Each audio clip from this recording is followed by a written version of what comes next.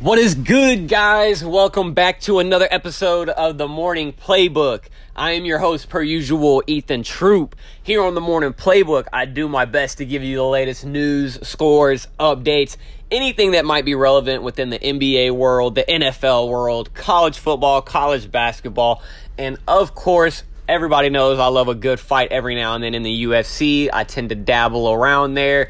I am not going to consider myself a professional in that aspect, but I do enjoy some UFC, and as the years continue to go by, I find myself a little deeper into the game. But off topic. Anyways, moving on. Today's episode, I have my boy Liam back on the podcast, Mr. Hoopstar. If you are a returning guest, you are very familiar with my boy Liam.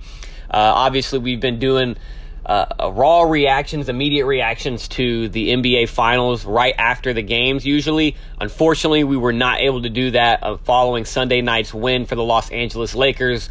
So congratulations first and foremost to the 2020 Los Angeles Lakers and the organization and fan base out there. You guys did it. Congratulations. We were not able to podcast immediately following the game because if you are familiar with my guy, which if you aren't, I do interview him a little bit in this one to get a little bit more familiar. He has his own podcast at, Man to Man. Go check them out. They're dope. Shout out to Andy Elliott, Mr. Twuzington, and Hoopstar for what they've got going. They just wrapped up season 1 of their stuff, but they were podcasting that night, so we could not do this immediately following the game like we usually do. So we just kind of had to give it a few days to get our schedules to align, but we got it done, man. Look, we got it done. That's all that's important. So, in this episode, I start out by interviewing Liam, getting to, kind of know a little bit more about his journey in podcasting as he wraps up season 1 of his first year podcasting, all that him and Andy Elliott were able to accomplish so that, cause he's going to be a regular guest on my show. So I feel like you guys should know who Mr. Hoopstar is. But yeah, we talk about that and their journey. Then we move on into the sports world. We talk about the NBA Finals. Obviously, with the Lakers winning, we talk about how impressive AD was in his first finals appearance. We talk about, the young guys and Tyler Hero and Duncan Robinson for the Heat, how they overachieved in our opinion. We also talk about that villain status that was labeled to Jimmy Butler and, what this does for his legacy and his career. So this was a fun episode. We covered everything that we felt we could or was important when it came to the ending of the NBA season and the Lakers winning it, at least as far as immediately goes. Obviously, you've got off-season stuff to talk about, but we wanted to make sure we showered the Lakers in some love as they do deserve it. It was a big year, definitely something they needed. Before I let you get into the episode, and it was a lot of fun, I need you to do me a favor and go check out my guy, Alex Prim, a.k.a. The Fade Doctor. I do not go to anybody else when it comes to getting my hair cut, and you shouldn't either. You can go and look and check out his work on Instagram at _fade_doctor. Now, when you're putting that in, the E in the is a 3, so make sure you're paying special attention to that and taking care of that. Otherwise, you're going to go find someone else, and it probably won't even be somebody that cuts hair. Maybe. We'll see. But yeah, _fade_doctor, 3 instead of an E on the. You can also get at him and book that appointment directly, whether it's through Instagram or Snapchat. On Snapchat, you can add him, fade_doctor. When you do so, make sure you are using the promo code The Morning Playbook, and you will get $5 off of your very first cut. If you are struggling to get out to him, he's always open to come do an in-home haircut for you. It's what I have him do for me. He's very personal and will make sure that it's a unique experience, to have someone come cut your hair and be that flexible and to be as versatile as he is when it comes to cutting your hair. Make sure you're checking him out, The Fade Doctor. Also, go check out my guy Jules at Jim's Herbal. If you're someone who takes care of your body, you're winning right now. Okay, I'm not a super healthy person, but there are people who are 10 times better than me. You are 10 times better than me. If you are watching out for your health, you can do so by going to at Jim's Herbal and checking out what they've got going on there. They've got herbal teas, products, and stuff like that, and so much more to come. They're a growing small business, and especially with COVID type stuff going on, we want to help out our small businesses. So in order to do that, help my small business out as well, and make sure you are subscribing, you're liking, rating 5 stars, doing whatever you can to help me out. It's very much appreciated. I do this for you. This is a hobby for me right now. I enjoy it. I plan to continue to do so. But with that being said, I will not keep you from the episode. It was a lot of fun. Enjoy it. And yeah. Go like, subscribe, go like, subscribe, and rate before you get to it. But look, enjoy. All right, y'all, I'm back with my boy Liam. What is this, like the third, fourth feature on this episode we've had with you, buddy? Shit, 2, 3, 4, 7, 10. Consistent friend of the pod, to say the least. Yeah, for sure. So since you are a consistent friend of the pod, I feel like the people should know you a little bit more. You feel me? Yeah, I guess that's where I guess so. They know my background. They should know your background. We kind of, we're on the phone all the time. We're talking podcasts left and right 24/7. So they might as well know about your podcast and all that y'all had going on. Y'all just wrapped up your season 1, if I'm correct. Yeah, correct. Season 1, 40 episodes of, the ins and outs of the crazy 2020 season. I mean, what was that like? It's your first year podcasting, and you accomplished a lot, to be honest, in your first year, more than most would in their amateur podcast. You're scratching right there. You could almost quit your job, man. Maybe. Y'all had to go through starting the season, it stopping, and for a podcast that had to be kind of awkward. There was no idea what was really going on. Everything was so up in the air for at least a month, I felt like. What was that like being rookies in the podcasting game, and that gets dropped on you? That's like being a rookie in the NBA almost, and your season stops. Right. I mean, we started the podcast obviously kind of as a hobby, just to, fill some time. And we're already talking about basketball all the time anyway to each other. So we just basically said, hey, let's just, get on air and, start talking, and see if other people will listen and if they liked it. And so we were probably a solid 3 months in. We did a little bit of the preseason too. So we were probably about 3 months in when the whole, real turn of the NBA season getting canceled and all that. And it was like, we came out with a couple good episodes of like, just. Were you guys live at that point or not yet? We just started being live on YouTube, and it was weird. We came out with a couple good episodes of kind of just good content of like what the fuck is actually going on type of deal, making jokes about the whole Corona thing. Then we see it get more serious in terms of season's going to be canceled for an expanded amount of time. And we just kept grinding, and that was basically what it's been. It's been a grind from the start to where we are now and finishing season 1. But it's just, I know that you just, when you enjoy something and you do it because you enjoy it, everything else kind of comes easier. And that's what we found out with me and my co-host, Andy Elliott. We love doing what we do. So it's not shout out to Pleasanton. Yeah, shout out to Pleasanton. But it's not as much of a job, it's not.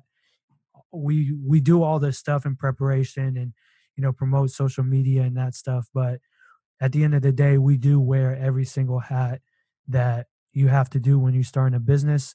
In that sense, this is kind of a business now because we are making money and getting advertisement and getting on NBA players onto the pod. That it's been a grind, but it's been a good first season, and there's high hopes and high expectations for next season as well. So just keep on grinding, man. That's the big thing about it. Keep on grinding. Yeah, for any other podcasters out there, how hard it is. People might think this is easy, but this is not easy work. You got to put the time in, and me and you are definitely some people who do that. I love podcasting. We talk about it, how we can get better all the time. And you guys were extremely successful to me in your first year. You get the Dash Radio deal.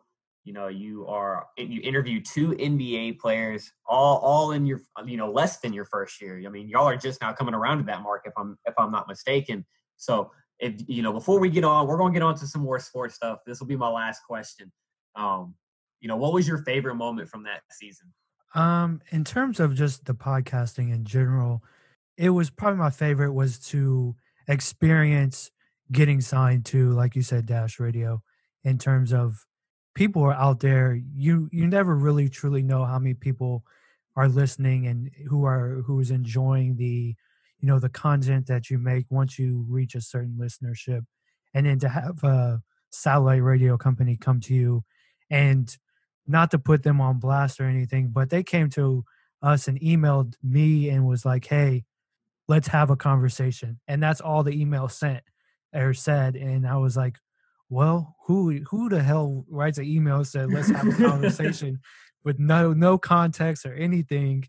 And I'm like, all right, well, I looked and saw his, signature in that sense. And it was from Dash. And I was like, at the time I've heard of Dash, but I wasn't like informed on Dash, and seeing who they were and they wanted us to come on. I mean, at the end, that's basically where the conversation did lead was, hey, we want to offer you a spot, on satellite radio weekly. And I think that was like the moment turned where we were like, hey, we can actually start doing something, and we are doing something, and you just got to keep grinding. So throughout the whole season, that's probably my most looked upon, set of time period that I enjoyed the most. But in terms of like what happened during the season, as in the play on the court, I would say I liked it when Denver, came back from two series in a row down 3-1. That was probably the most live that I've, enjoyed seeing basketball be played at such a high level. So shout out to the Denver Nuggets and Jamal Murray. Hey, quick stat. First time ever Jamal Murray has been in the odds of the MVP race already for next season. So really, I was about to say for this season, they gave him that many votes off of the bubble. Holy shit! Yeah, so watch out for next season, man. Jamal Murray might make that MVP run. You never know. Yep. Well, with that being said, let's go ahead. We'll dive into. There's obviously only one thing to talk about when it comes to the NBA. The Los Angeles Lakers are the 2020 NBA champions after the chaotic 355 days. I believe I got that from y'all that were spent in the bubble. I mean, not in the bubble, for the season. The bubble lasted maybe 2 months, somewhere around there. It was about 3.5 months. Yeah. Congratulations to the Lakers fans. I know y'all are ecstatic. This was definitely one that, the franchise and the fans really, really needed. Tough year, especially for the organization when you lose Kobe Bryant. It's tough it was tough on the world more than just the organization. Rest in peace, Kobe. So this was one that, a lot of fans really needed to get. And with that being said, I want to ask you, what was your, impression of Anthony Davis in his first NBA Finals as a whole? Should he have got an MVP vote, or do you think everything was, played the way it was supposed to be played in this championship finals run? See, going into this and learning that AD has never been to the finals was kind of shocking, because I, for some reason, always had in the back of my mind that he's made it there before because he's been such a dominant player. I think in terms of his first, appearance, it was good to see, everything that he's worked for pay off, and nonetheless that he's dominated just the series in the finals, in general, but just the whole playoffs. He really is, to me, the perfect, teammate for LeBron James.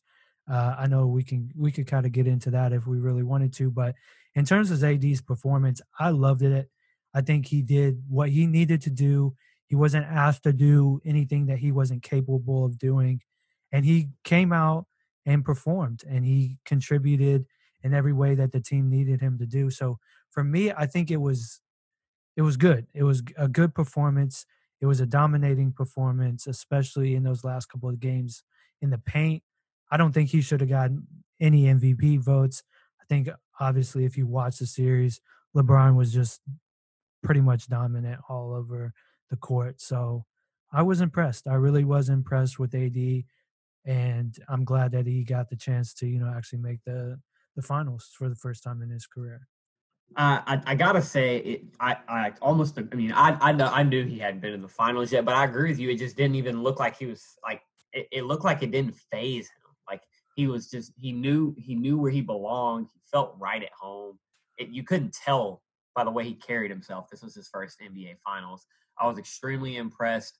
I felt like, at first, like maybe in Game 1, it showed like a tiny bit, but it was bare, and then it was just hunger. I felt like most of the times it showed, especially in the second half. The second half, he was eating. He was eating. Like y'all say on your shit, he was cooking. He was cooking them boys because he was, and it was against a Bam Adebayo who, yes, is a young player, but a very talented and very versatile young player. So it wasn't like, they had nobody in the paint for him. Once Bam did get hurt, a couple of games, you quickly saw him, like I said, get to cooking. But, this wasn't just an easy matchup. You know what I'm saying? He showed he had to be the most dominant player. He willed his team. He took it upon himself to guard Jimmy Butler after taking a lot. It was a game 4 or 3 or 5 when he decided that, hey, from here on out, I'm guarding Jimmy Butler. Was it Right. 5? I think it was 5. Yeah, I think it was after game 4. He said, "Hey, I'm gonna match up against Jimmy Butler, who's been, in no sense of the word, been cooking us in the last couple of games."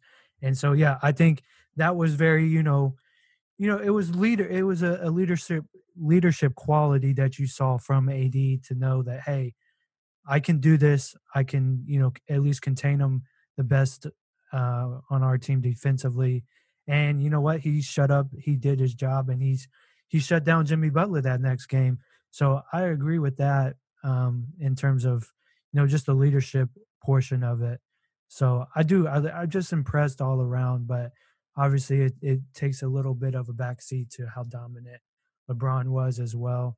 But AD needs to get credit because he does do a lot of things on the floor that the Lakers, pride themselves on, and defensively, and just being another option for, you know, a real scoring option offensively. I think you can throw it to him anytime and get a good shot. So in that sense of the word, I do think he was pretty dominant. Yeah. And I guess the easy question, I mean, this question was asked before they won the championship several times, and I believe everybody should have the easy answer, yes. But, everybody was asking, was AD worth, basically moving mountains to get him, giving up so much in young talent and draft picks. It was a huge trade.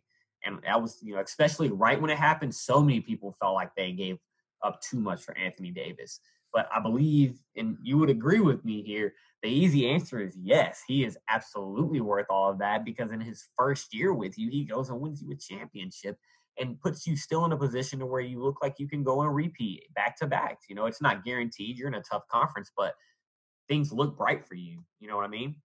Right. I think the only thing I'm hesitant about, and I guess you have to draw that line of, are we going to be a team that wins now, or are we going to be a team that wins for the future? And obviously, you have LeBron James on your team, you're in a win now mindset. The only thing I'm hesitant about of saying, you know, pretty much like you said, moving mountains to get AD was obviously the best move, you could make. If you have a chance to get future probably Hall of Famer, probably future top 15 player of all time on your team, there's nothing that you wouldn't give away. The only thing I'm worried about is, so you talk about timeline. LeBron James, in my eyes, has 3 more possible dominant years in his career. After that, you have AD. And what else do you have to surround him right now? You don't have much besides LeBron James. And you don't have, yeah, you don't have much to surround AD in the future because you're still going to have to pay LeBron James even when his career is declining. So that's going to take Rondo too, because they opted out of their contract. So they're looking for some money this free agency pretty much. So they're saying, look, we got our ring. We ain't coming cheap no more. And that's exactly what I know. Rondo's contract was like nothing. Right. He was on the minimum of like 5 point some million for this year. It was absolutely asinine For the for, production that I you was going to get say, with, you for know, the the thing. role that he played, I mean, was so crucial. You just don't get that very often. Right. So that's the only thing I'm worried about, because once LeBron starts to decline, he's going to decline. I'll put that on record. His numbers are going to decline. He's going to decline. When you reach that 40 age mark, you're going to be like, "Hey, my body fucking hurts. My knees don't work the same. Trust me. I feel that when I'm fucking 26 and I've been playing basketball since I was 6 years old." So, I know that's how it comes, and for him, it's coming regardless of, what anybody thinks. And I just don't know what else you can, rely on surrounding him with more talented players, because AD is not going to get it done by himself. That's just not the player he is. He needs that sidekick of a, teammate to really contribute and be that kind of second role guy. And I mean, yeah, they probably have, like I said, probably 3 more years. So you put And to pick, kind of like this ties in with what you're saying. It's not going to, one of the questions that a lot of people ask is, was this LeBron's easiest road to the finals? Things aren't going to get easier from here. You've got the Warriors coming back. You've got, the Lakers. What's going to happen? Is Ty Lue going to change his team to a real championship contender like everybody expected this year? It's not getting easier. It's going to get harder from here. So with that being said, I do want to transition into that question. How do you feel about that? Do you feel like this was his easiest road to the finals? And then, add a question to it. Was the finals his easiest matchup in his career? See, this is a great question. And there's so many parts to this that I have to say that yes, this was probably one of the easier roads to the finals. But the season in general, going from starting the season, stopping the season, having basically a whole off season, and then starting back up again, and then going into a bubble where you don't see your family, you're not in front of, crowds, and you have to live in a hotel room basically and just, meditate.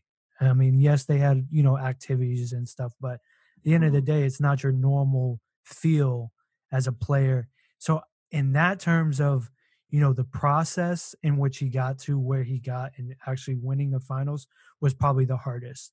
But the actual competition and the actual gameplay and him going out there being the best player on the floor every night in the bubble was, yes, that's probably the easiest road that you could, get him to the finals. Like you said, the Clippers got bounced, Milwaukee didn't, pan out and make it to the finals and give them the matchup everybody wanted to see between him and Giannis.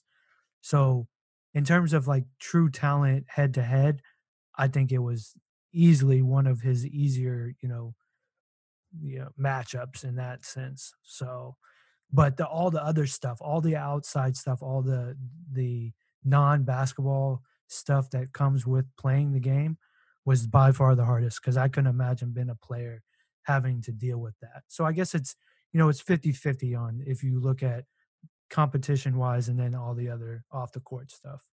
So yeah, I mean, to me, I definitely think this was an easier path. And let me explain why I feel like that was an easier path.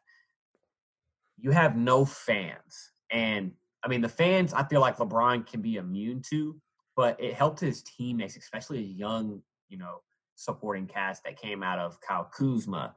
So I think, he had a couple other players that may not have been so heavily phased, but I do feel like the fans played a big role. I think they get the champ. Let me be clear. I do think they get the championship regardless of fans being there, Corona never happening and whatever. But I do think that played a role, and they win either way. But I think in the fashion that they won was different due to there being no fans. So that would be why I think he had an easier finals run. But yeah, with that being said, how do you feel? Do you think the Lakers would have had the same outcome if Corona never happens? Were they the best team in your opinion? Obviously, we'll never really know, but would you have still said, the Lakers, or did you stand by your Houston Rockets pick? I mean, honestly, yeah, I think the fans do play a big part. You have to go on the road. Some players shine on the road, and on the flip side, I don't think the Heat would have made it to the finals if they were, having to go on the road. Rookies, obviously, were led by two of their rookies in Duncan Robertson and Tyler Hero. So I think they wouldn't have, contributed as much. You wouldn't see, Tyler Hero going for 70 or 37 at all on the road in any environment being a rookie, because he's not used to that. So yes, I think the fans do play a part.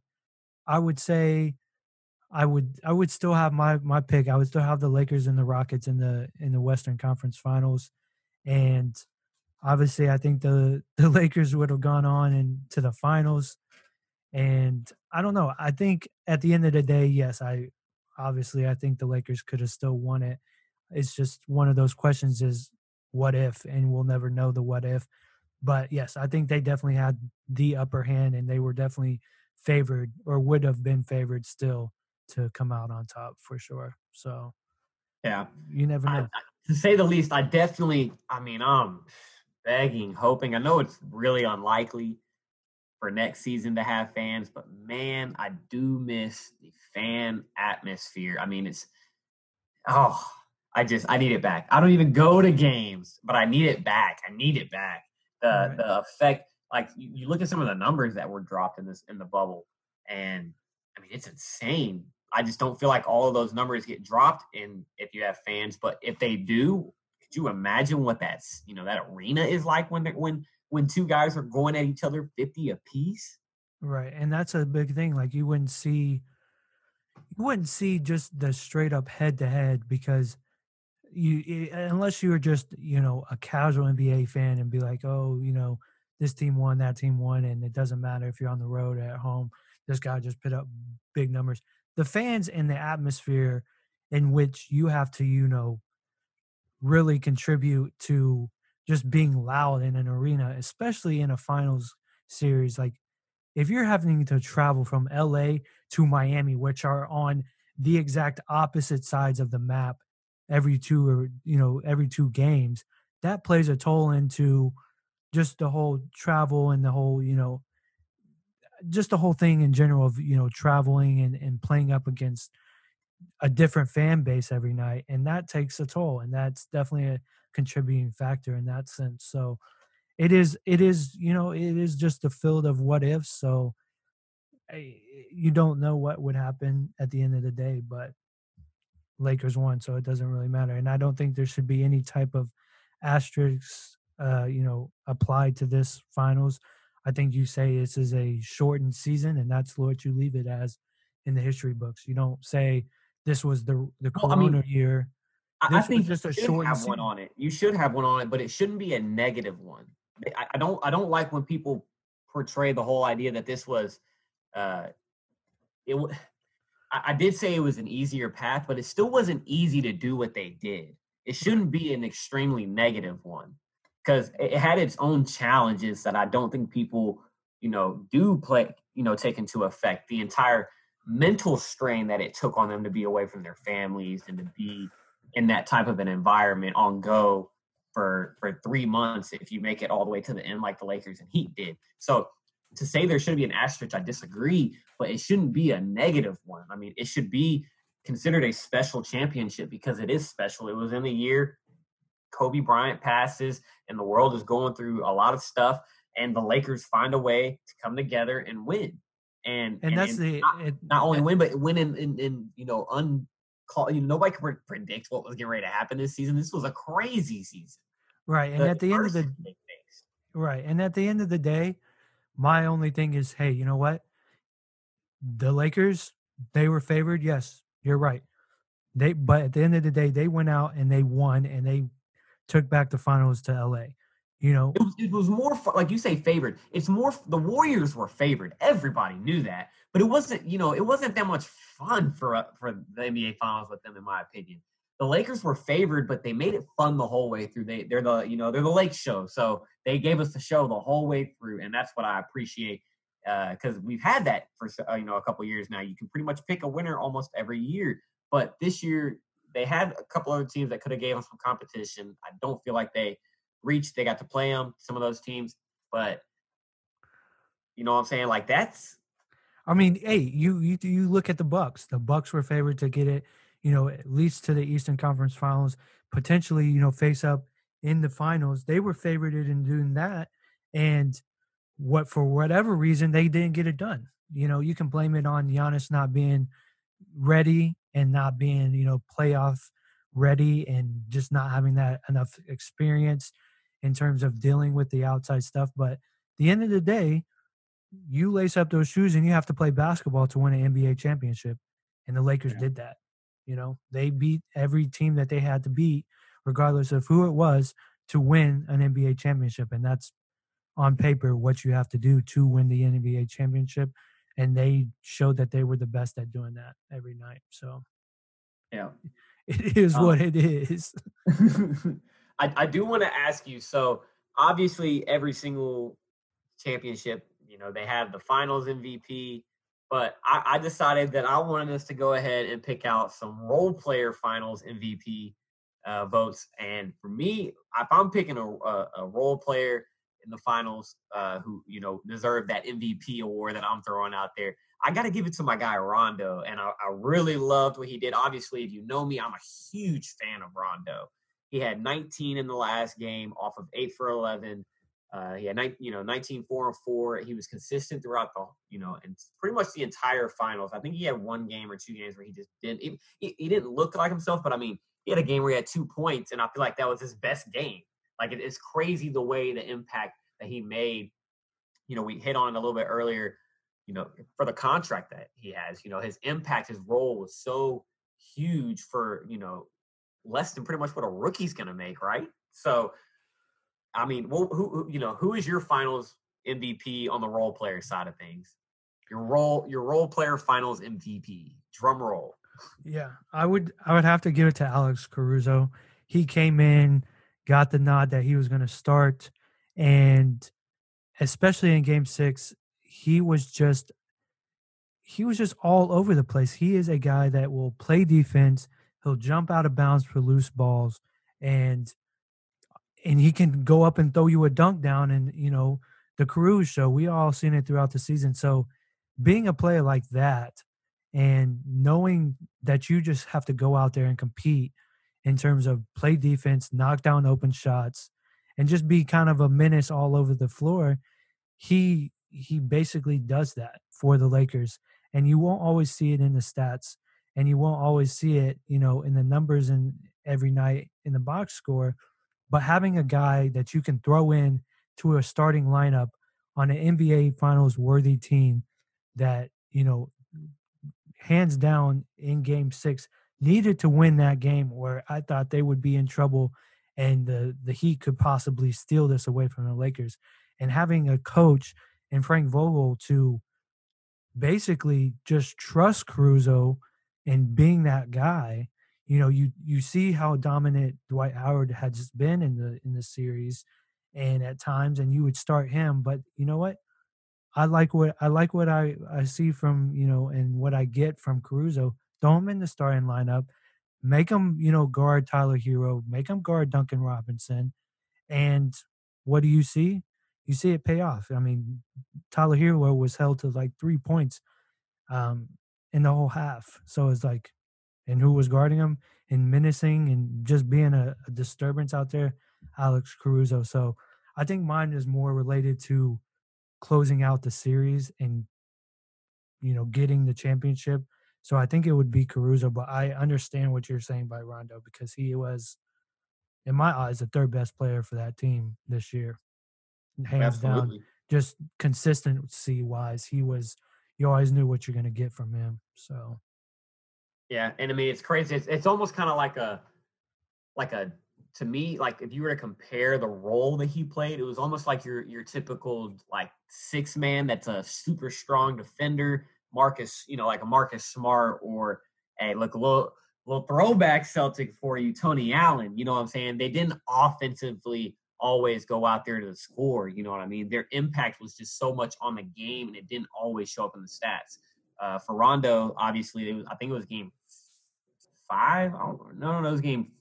It was either 4. I think it was 4 because they won the game. He had like 2 points, but he had 9 assists, and they were critical assists. He had a game where they had to hit the buzzer beater, and he has the perfect dime to Anthony Davis. I feel like that's not given enough credit that it deserves because you don't. I mean, take it from somebody who you got to have someone good to pass the ball in. And he's a solid person to take that ball out of bounds in the NBA Finals, especially when you need a buzzer beater. So I definitely think Rondo was deserving. And Caruso, you mentioned, I think he was absolutely deserving.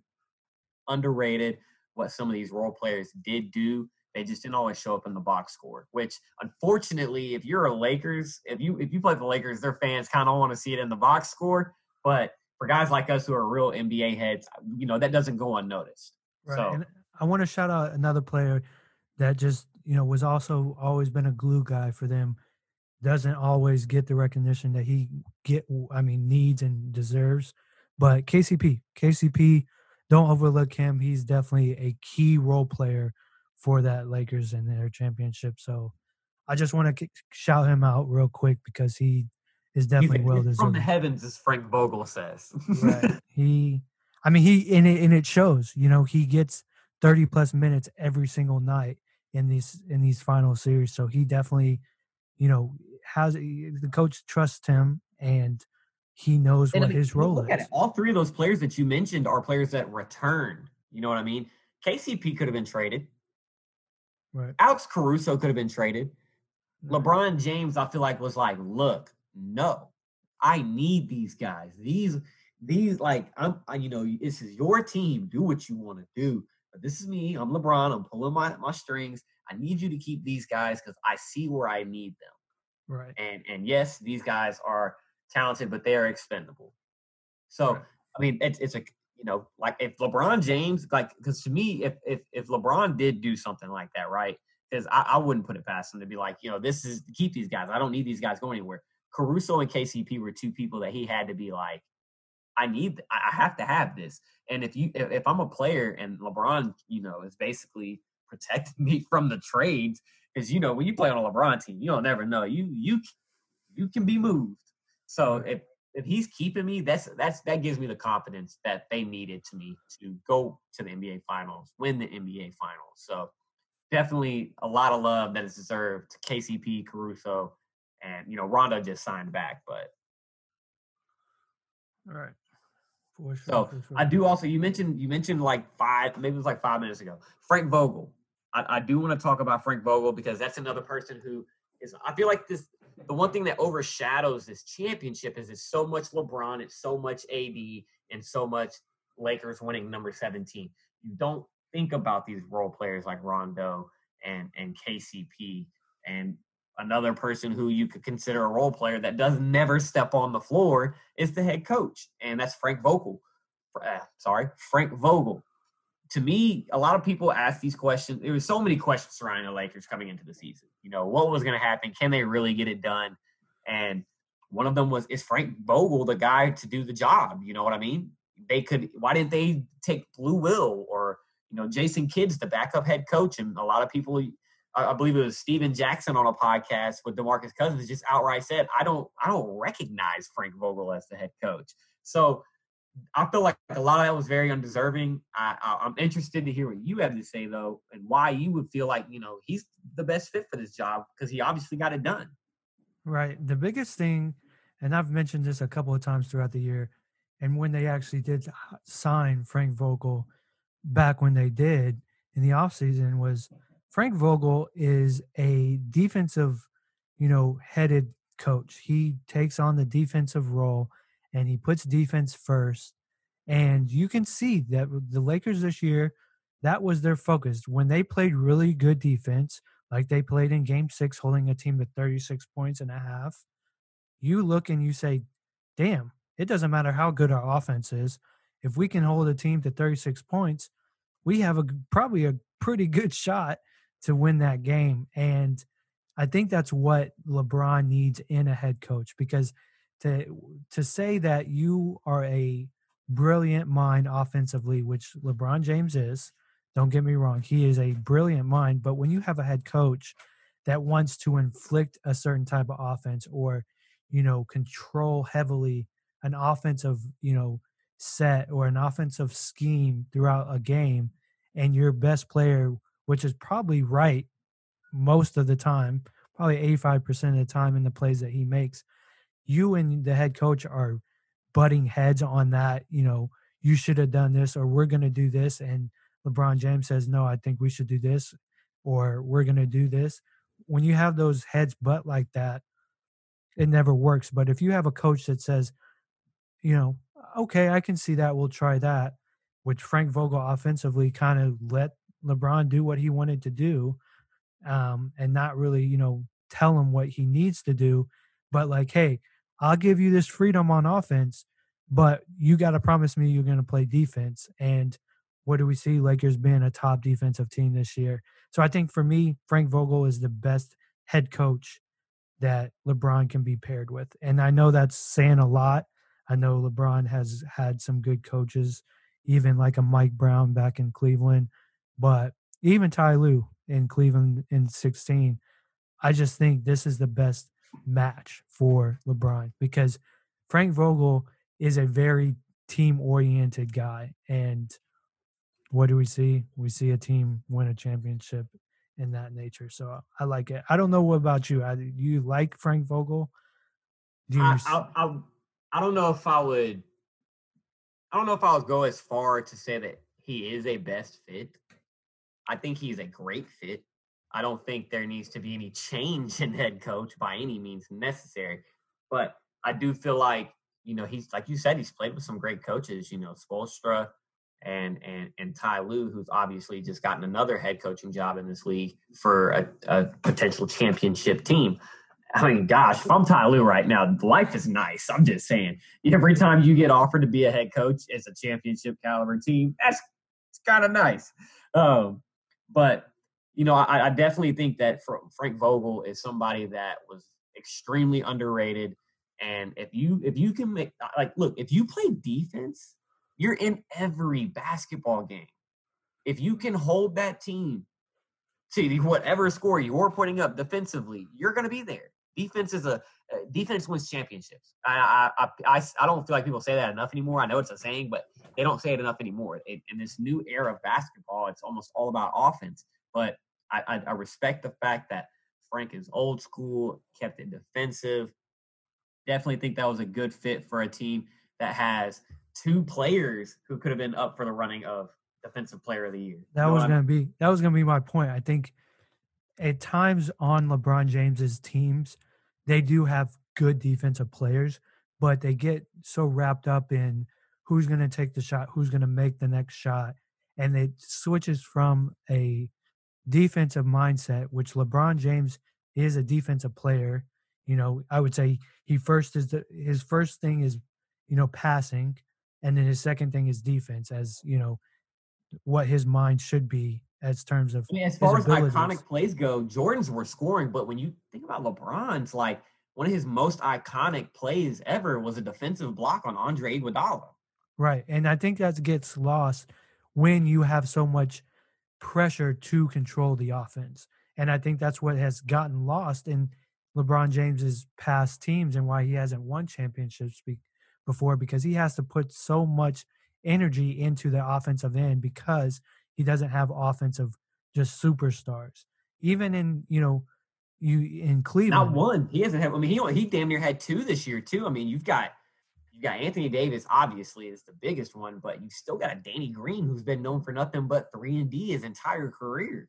Right. So a dramatic, step up when it comes to talking about, like you said, the defense. And look, maybe that's why LeBron's career, he's got so many losses in the finals. He doesn't have teams that have strong defense. He goes in there with a team who is defensive minded, has, dominantly two-way players throughout most of the roster, and 4-1.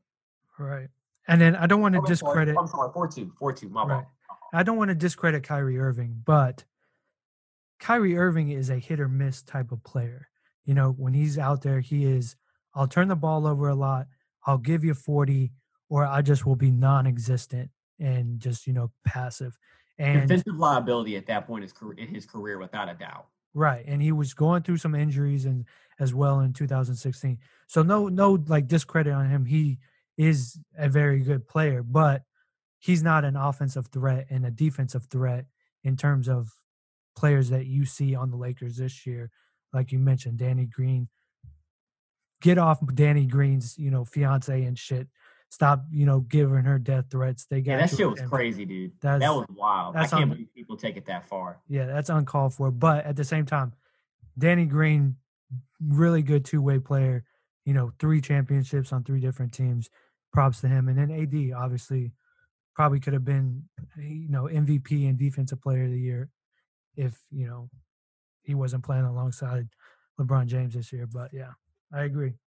It just depends on the team makeup and what's being preached in that locker room. And for Frank Vogel to be preaching defense, we see that helps. I will say this: this episode is almost like painting me, Liam. I'm a very diehard Celtics fan, man. This, the only reason that I think this one didn't suck as bad for me, because to me, whenever the Lakers win, it's like, fuck, man. Like, obviously they now tie us for championships. That was something that I liked having over them for a long time, even though they always want to bash us for having all these old championships. Like, they didn't have something with the Minneapolis Lakers they like to count. So I'm just saying, man, I'm not a big fan of watching them win, but if there was ever a year that wasn't going to bother me that they win it, that they deserved it, that, more than just the team needed, the world needed, was this championship to go to LA. And, as much as it pains me and burns my tongue to say congratulations to the Lakers, this has been a little bit much. So let's go ahead and kind of talk about Miami and what happened for them this year, and kind of get a good idea of what they need to do to make sure they get back here. But to you, what do the Heat have to recover and retain first and foremost? Because this, congratulations for making it, but now you've lost. You want to get back. Obviously, that's the next step. Nobody tastes the NBA Finals and isn't hungry anymore. So what do the Heat need to do? What do they need to? Who do they need to make sure stays? Do they need to add any more extra pieces, or is this team to you competable going into the East next year, or at least a favorite? No, I think this was in terms of the whole situation, this was a fluke in terms of them being a consistent competitor in the East.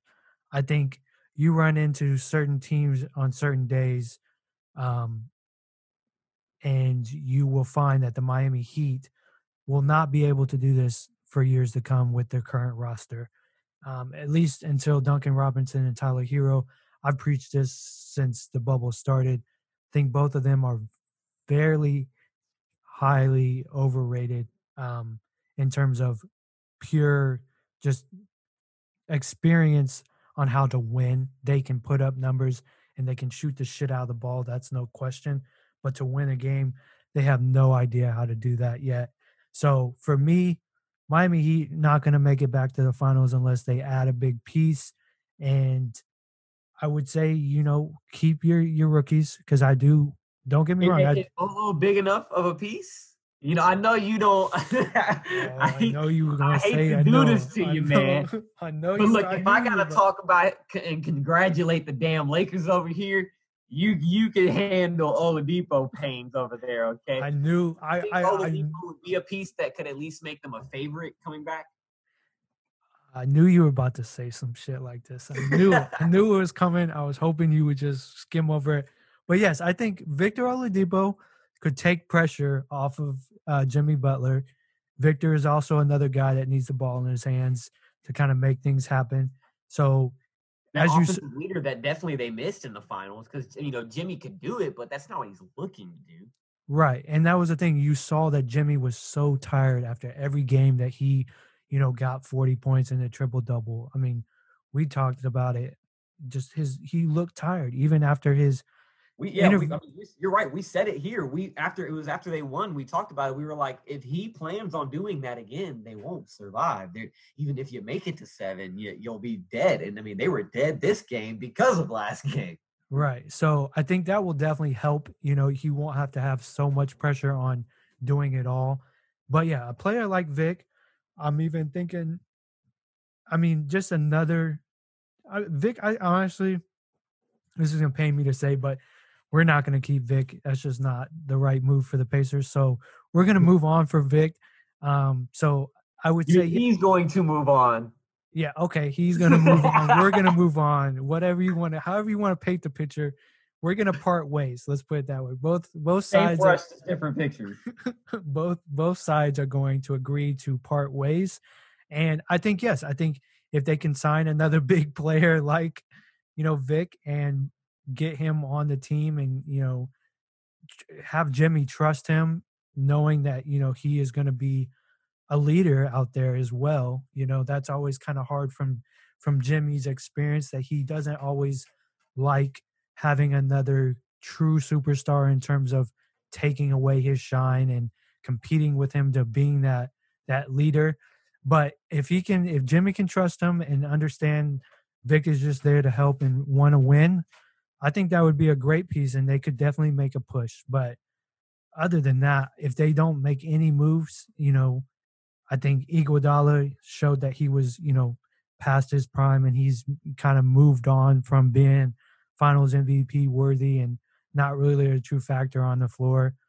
And then Duncan and Tyler, they just need more experience, and they'll be, good enough in a couple of years. I said it on my podcast, not to go off topic real quick, but I would love to have seen this series go,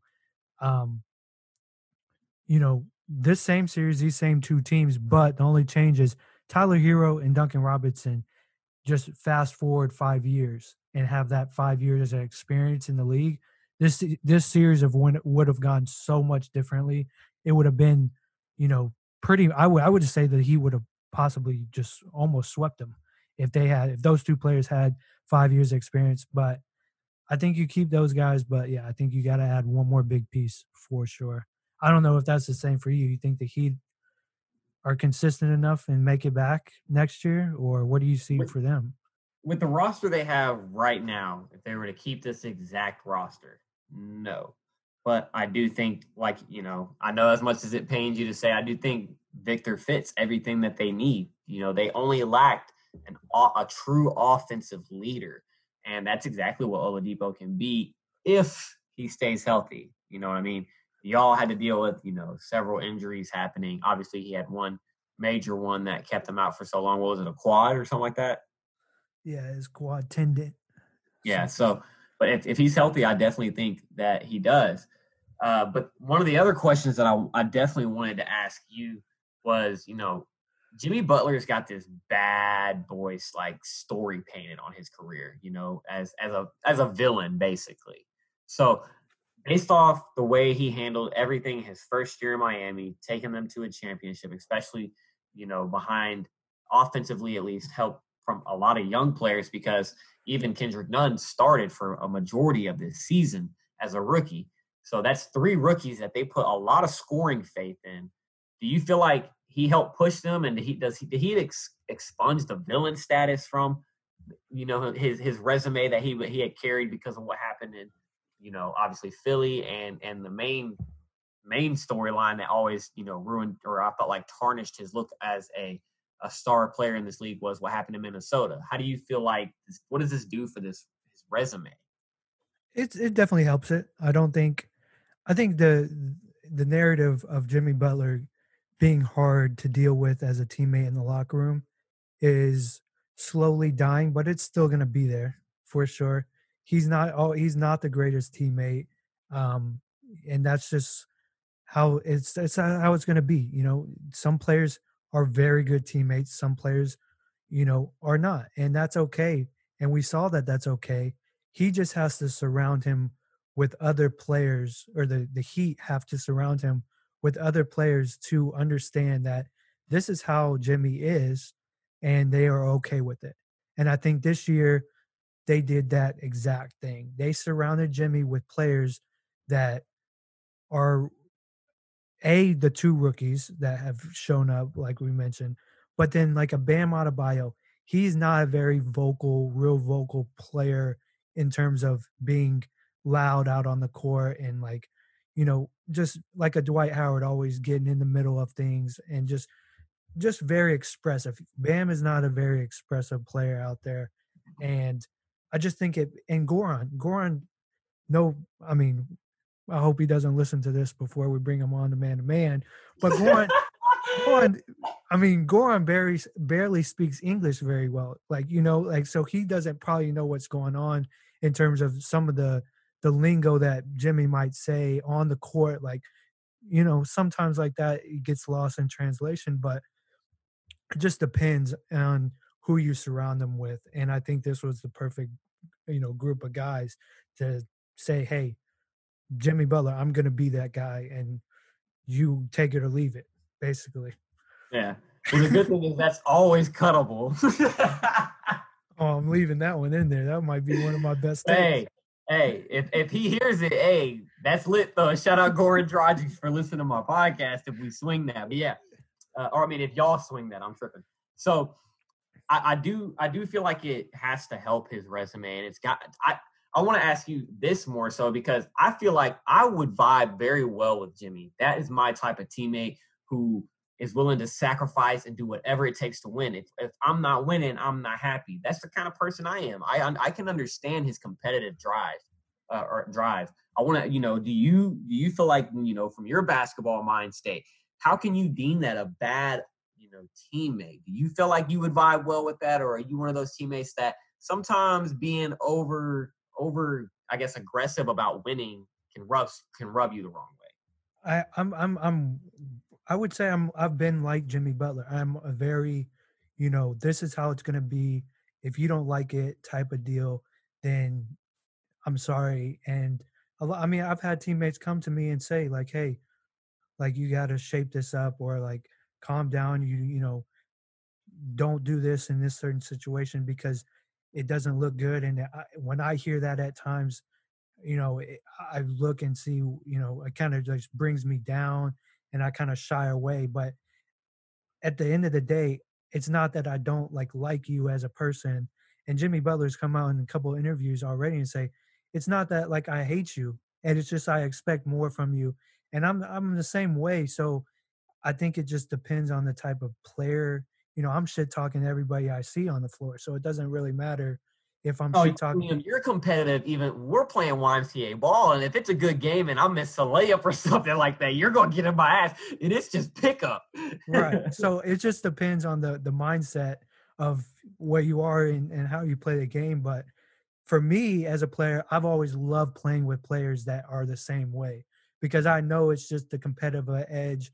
And, at the end of the day, like you said, we just want to win. So if you can be matched up with another player that thinks that way and, acts that way, you only respect it more.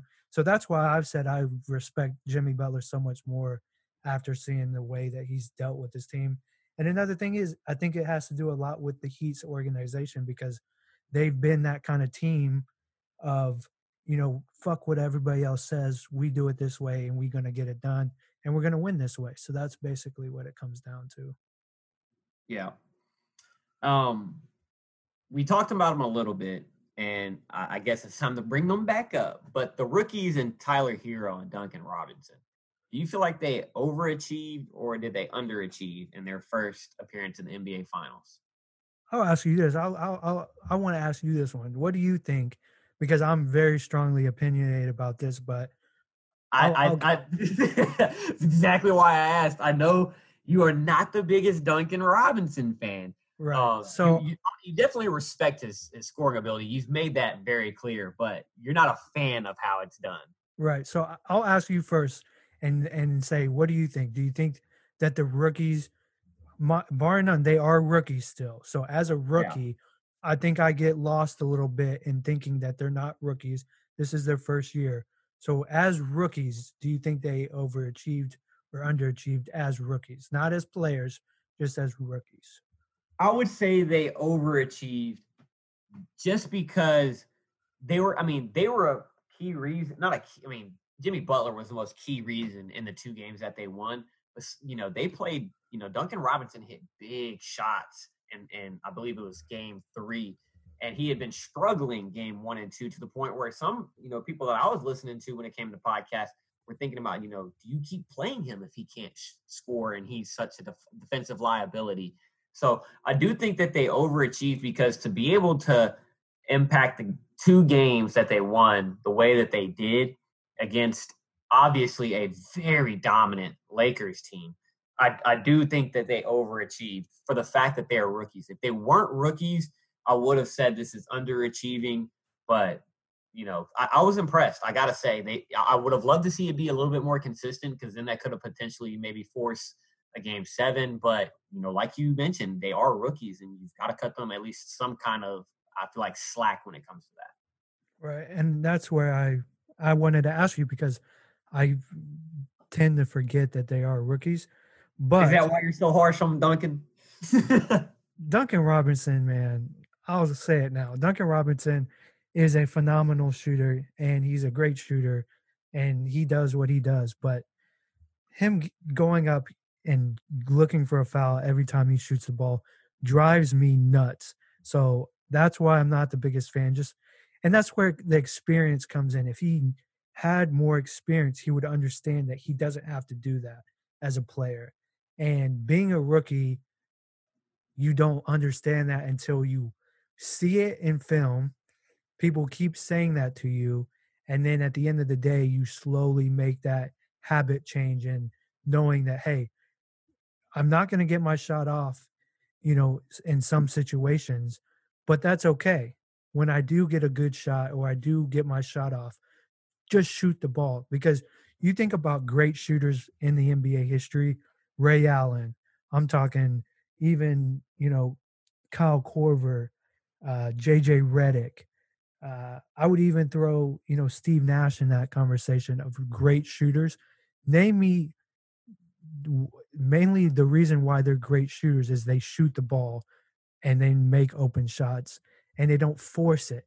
I think, Duncan had his chances of just forcing it and looking for fouls. And that's not, if you're going to be a shooter in this league, you don't do that because more times than not, you're not going to get the foul. And because you're looking for the foul, don't get it, your shot's not going to go in. But if you come off, look for a shot. And if you have it, shoot it. And if you don't, it's okay. I'll get the next one. You'll be fine. So as rookies, not playing the hoop star way, huh? Hoop star don't look for calls. He just take his contact and keep it moving. Right. I mean, so in That's terms of real baller shit right there. Yeah. I mean, it's just, I don't know. It just is frustrating to watch sometimes in terms of just, you're such a great shooter. Why settle? So to answer your question, for those rookies, I'd be an idiot if I don't say that they overachieved. I probably could never podcast again. Nobody would take me seriously. So I think they definitely overachieved. They just need to get more experience. And I think they will. I think Tyler Hero is probably, I would say he's number 2 rookie and going into next season. So right behind Ja Morant. Not sold on Zion yet, but as rookies, you can't ask your rookies to do much more than they did in this, in this series. So it's pretty easy, answer to that.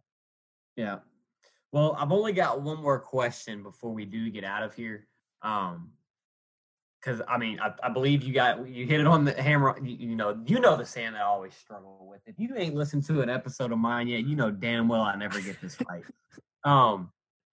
But you were right on point, basically. Where if you think that they underachieved, you really clearly don't know what you're talking about, because you do have to factor in the fact that this is rookies, and not only are they rookies, but they're in a strange situation. They had to face a lot of adversity to even get to where they were at. So I do want to commend, first of all the teams, for competing as hard as they did and giving us such entertainment in such a tough time. But my last question before we get out of here, because I think this is a really important one. I don't know if you'll feel the same way as I do. I'm interested to know though. How do you feel like the injuries impacted this series? You know, with Bam and Goran Dragic, do you feel like this is a different series where they potentially win if these guys never, get hurt or even, see the side of injuries? Or do you think that the Lakers still overpower this team? I think the Lakers still win, and the only reason I say that is because the Miami Heat won without Bam and Dragic on the floor, and they showed that they could win without them. So it wasn't the fact that they were on the floor or not on the floor. It was just a 7-game series, and the Lakers knew that going in, and they knew that the Heat could not outlast them for 7 games, and we saw that just through fatigue and experience. So I think it was a multitude of a lot of little things that the Lakers knew going into the series, that if we just stick to what we do and continue to play Laker basketball and just, be just the most solid team at every point that we can, and try to be the most, just really good offensively and defensive team every minute that we're out there, then we will win this series. So don't go out there and try to do something that you're not regularly doing. And for the injuries, it doesn't matter. I don't think it mattered. Yes, you have to understand that they were 2 great players and contributing players, but At least goes to 7 though if they don't get hurt, oh right? no. No? No. I think 6 was the cap anyway. I mean, I don't think it did not matter who was on the floor for the Miami Heat.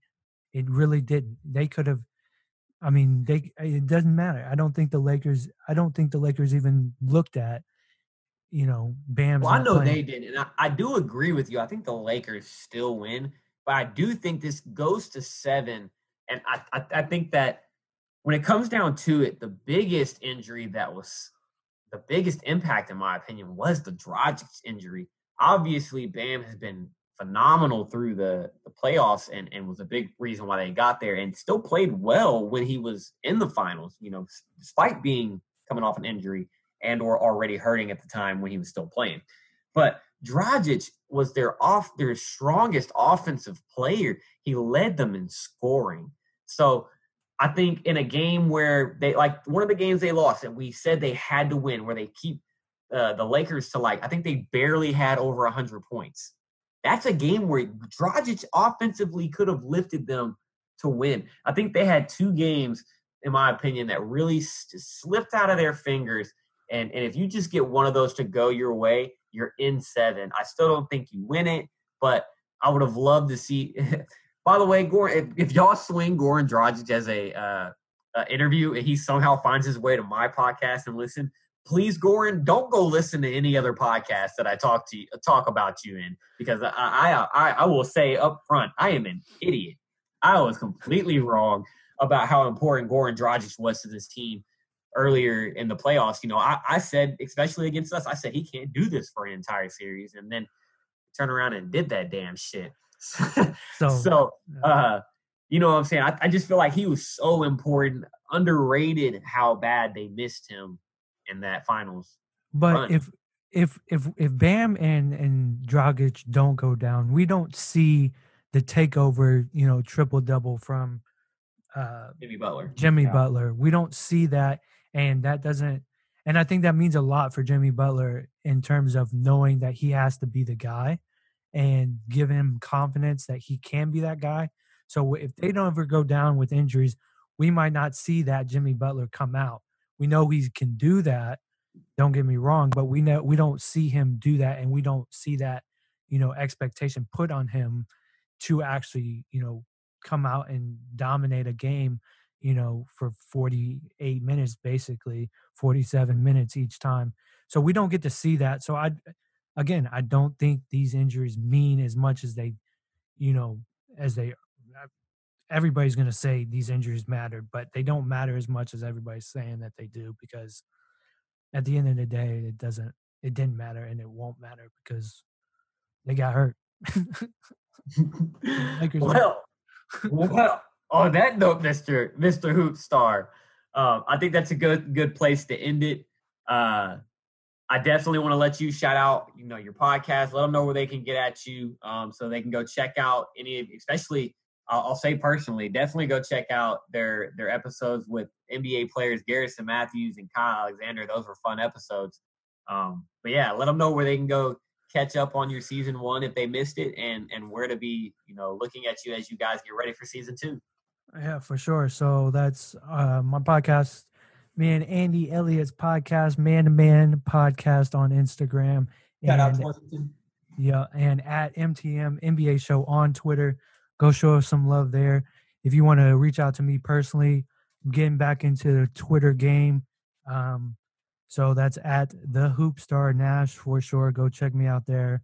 I'll be Twitter's out where it's there. at, dog. Yeah, I'll be out there sometimes now. And if you want to, we are on Dash Radio, satellite radio every Monday at 4 p.m. Eastern time.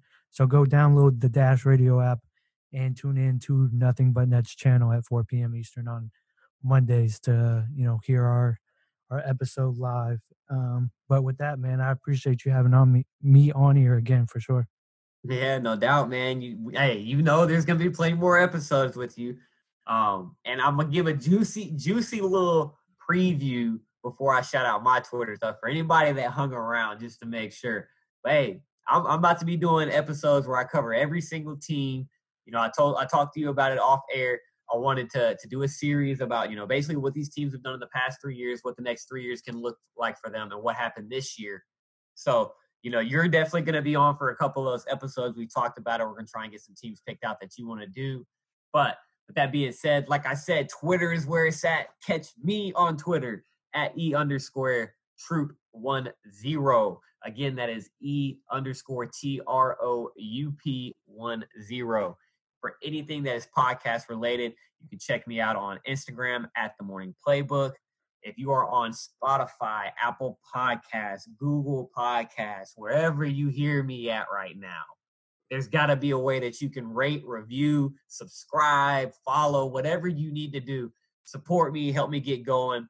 This is definitely, I'm trying to get up on your level. You know what I'm saying? I can only strive to have such success in a first year as a podcaster. I appreciate you coming on. Definitely, guys, go check their stuff out. They've got some good content. And with that being said, man, we'll catch you next time, Mr. Hoopstar. For sure, man.